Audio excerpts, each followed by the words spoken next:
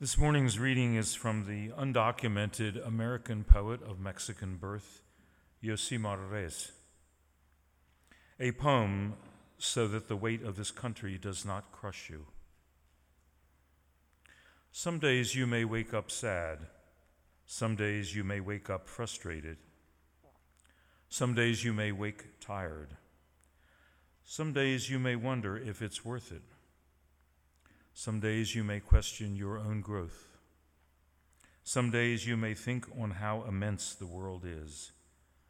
To be caged in this country, to be subjugated to all this abuse. Sometimes you just want to breathe.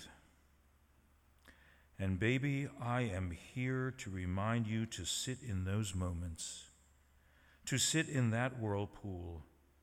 But just know that there are people like me picking up the load when you can't. There are people like me pushing so that the weight of this country does not crush you. That there are people like you who will fight when I can't. We will take turns pushing against these walls. I got your back, and you got mine. And in the scheme of things, does anything else matter? Even if our fight is unfruitful, we will depart with our dignity intact. We will depart knowing that this country is losing a prized possession. This country is losing the gift of our resilience. We will watch them as they tear into each other's skins and thank the heavens we never turned beasts like them.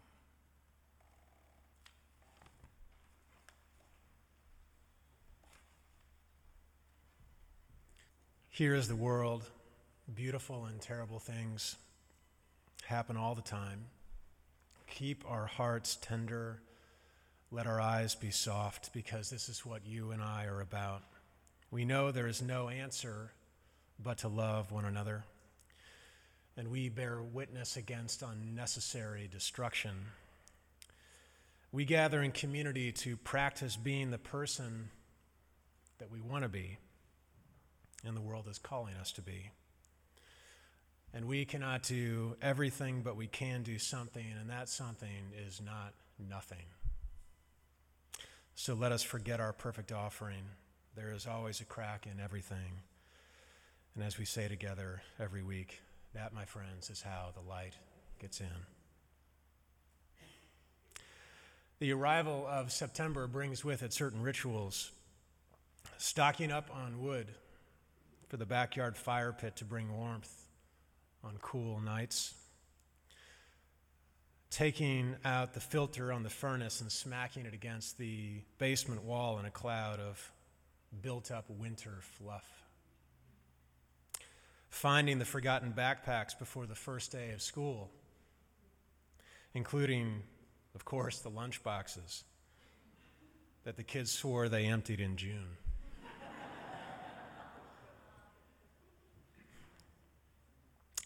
And yes, getting in the car with the two kids, Karen staying home because, well, she never comes to where we are going. Heading west on the Pike and then south deep into the center of the state where the trees are rolling green and the politics are a deeper hue of red. And on the horizon, the top of the sky screamer. Thrill ride spinning its stomach-churning circles, as well as the tips of the mind eraser and the Joker, both roller coasters of death. Just noticeable if you squint. And getting closer to Six Flags flapping in the wind, which is worth noting because only in August did Six Flags in Texas remove the Confederate flag as one of the Six Flags the company flew in its parks in that state. Which I know to the kids who now outrank me and outflank me when it comes to deciding which ride we will do first. Never mind that we are a threesome, which means that I will need to sit next to strangers and grip their knees when the rides go ooh and ah and oh no. So I'm trying to let these kind of politics, the politics of fun and who sit next to whom, be the primary politics of this day. But the summer of turmoil is not far outside my eye or my ear or my heart, which feels especially bruised.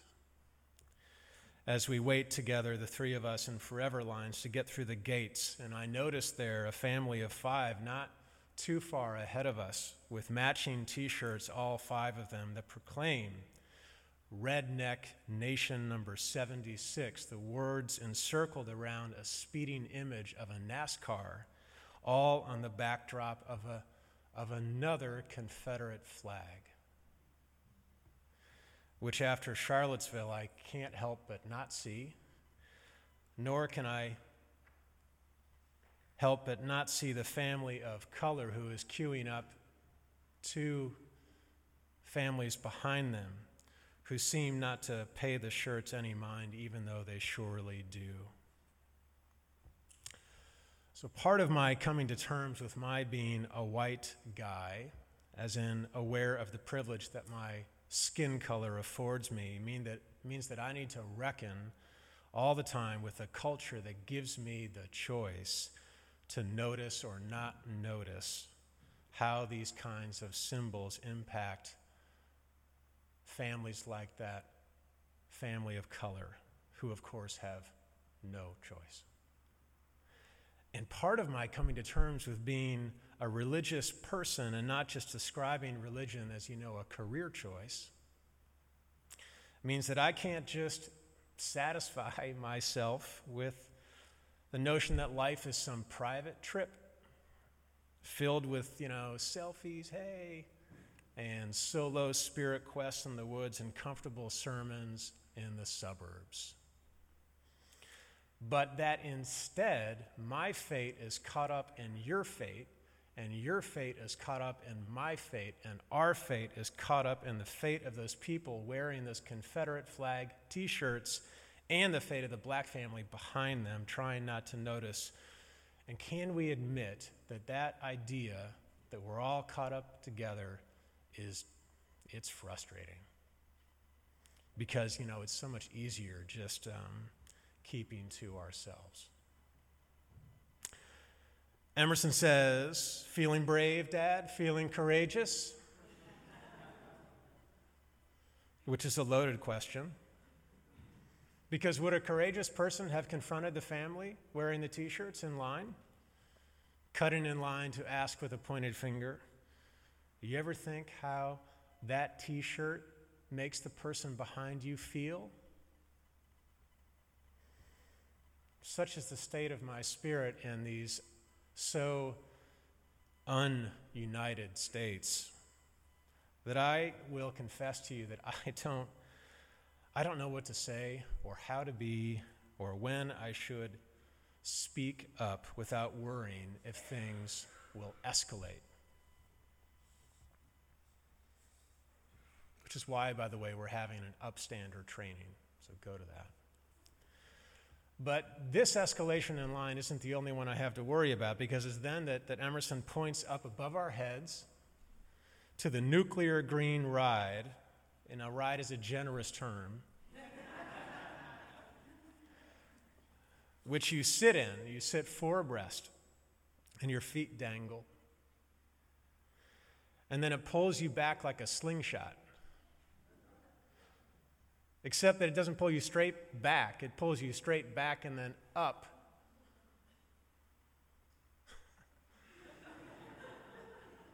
Straight up. Straight up. Did I say straight up? You're like a mile in the sky. And your body's a right angle to the ground, and your face is down. It's looking down. And it pauses there for a purgatory lifetime before it releases you into the death arms of gravity and momentum, into twists and turns, and not 1, but 2 loop-de-loops, before it grabs you again and pulls you up, straight up, Did I say straight up? But this time it's in the other direction, so your face is in the sky. Pausing there again for a purgatory lifetime before it sends you back again through the spins and spirals and hoops. We're going on that first, they say. You afraid? You afraid, Dad? You afraid because we're not? No way, Nope. Yeah, I want to say that's just because you haven't lived long enough. But I don't say that because today, that day, I'm trying not to be cynical, doom and gloom preacher dad. I mean, I've got to save something for you.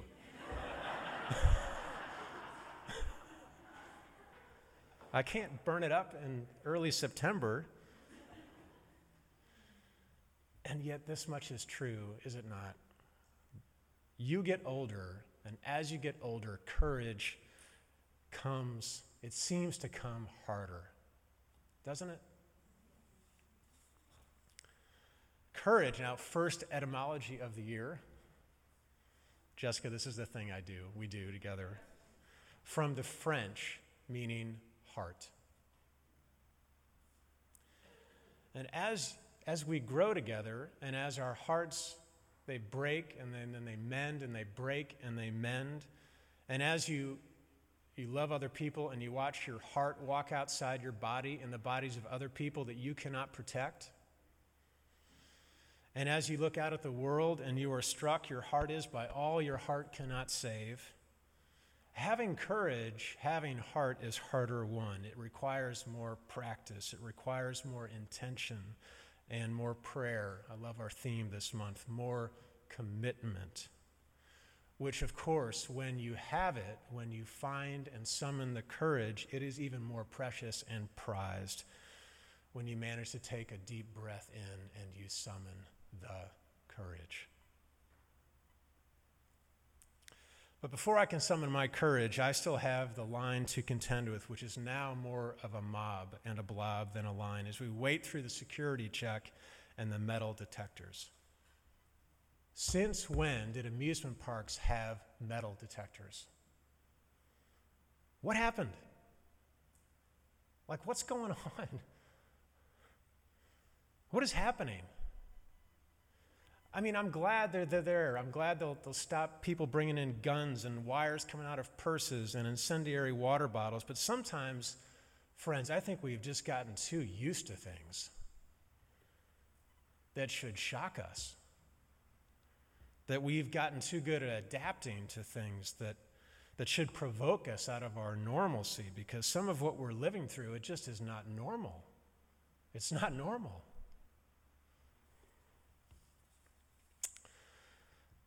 But the crowd, it spooks me there in line. Crowds have spooked me ever since August, when I think I've told some of you we visited Barcelona for my wife's birthday.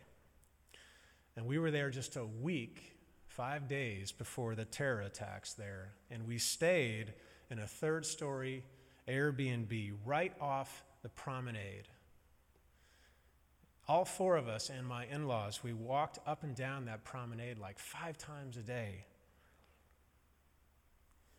The news of the attack not long after we left, provoking in my heart, my courage, my lack of courage, my heart full of what ifs. What if the driver chose to be there a week earlier? Like, what if we had visited a week later? What if? What if? What if? Now, I've heard of survivor guilt, but is survivor fear a thing? Fear of a van that's now a weapon, fear of walking on the street, fear of riding the tube in London on the weekend, fear of attending anti-hate protests in Charlottesville or Boston. Bless you, Heather Heyer. Fear of a president who can't seem to denounce the KKK without equivocation or much, if any, consequence. Fear of bars that have gotten set so low, hey, there's no tweet today, things must be just terrific. Fear of the division and where it will lead. Fear of all we cannot save, and fear of what we can save. given our relative privilege, if we only get outraged enough to disturb our status quo. And I speak about myself as much as I speak to you. I know what I need, and I know what you need is courage, but am I the only one who is trembling?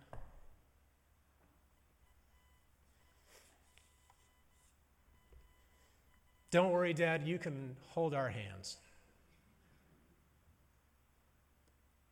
The kids say as we wend our way to the last 3 open seats on Green Goliath. Seatbelt over my lap, harness down over my chest, both hands of my children, whose hands I held when they first were born into this world, now giving me the thing that I need. It occurs to me then how much faith we put in each other. Faith in the engineer who designed this ride. Demonic he may be. Faith in the person who built the machine that fabricated the clasps on the belt. Faith in the person, whatever their politics, who threaded the bolts on the seat and tightened them to the correct torque specs. Faith in the pimpled teenager the operator who comes to do a light-handed touch thing on your belt. Oh, you're fine. I think we should pay them more.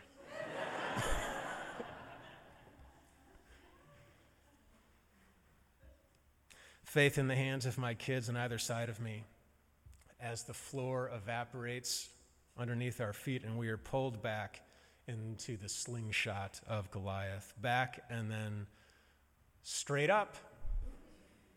Straight up. I said straight up. A mile into the air. Oh my God. You're looking down and you're like, what if? What if? What if? And the kids on either side, we got you. We got you. It's okay. And it occurs to me there, in that purgatory moment, that I wonder, can courage be contagious? Can we get heart from other hearts when our heart is not enough? Can I tremble and have courage at the same time? Friends, I've heard it said that the time we are all living in together, you and me, I don't really like acronyms, but I liked this one. It is a VUCA world. Now, what is VUCA? It means we're living in a world of volatility, uncertainty, complexity, and ambiguity. And if that is too many words, you can go with what Harvard Business Review described it as, the shorthand for the times. Hey, it said, it's crazy out there. And when it is crazy out there and crazy in here, it is so tempting to stay to yourself, to sit on the bench, to tell the kids, you kids go ahead. I'll watch from a distance. And cover up our fear by escaping into the familiar and the safe and the normative and the status quo. It is, after all, so much easier to think of life as a private solo quest. Except that that's not really what we want, nor is it what the world needs. So here at the end, I have a request for us as we launch together into our church year together. Will you help me? Because despite your projections onto the pulpit, I am sometimes so overcome with fear and doubt that I won't have the heart or the courage to get up off the bench or out of the pew and ride these scary times. I need your help. And I know sometimes that you are overcome with fear, and I know that you doubt that you have the courage to get up off the bench and ride these scary times. It's so easily said that it's forgettable. That's why we come.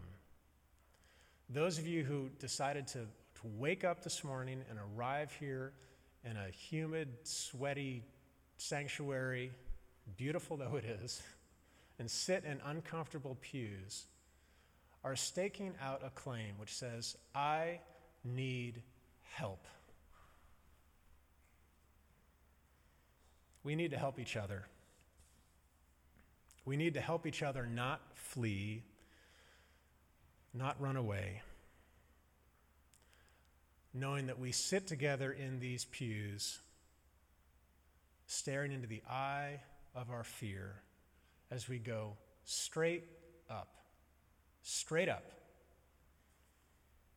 And as the ride releases us this year, we know that we've got each other into the twists and the turns, and that we will be here waiting for each other and with each other when the ride is on the other side.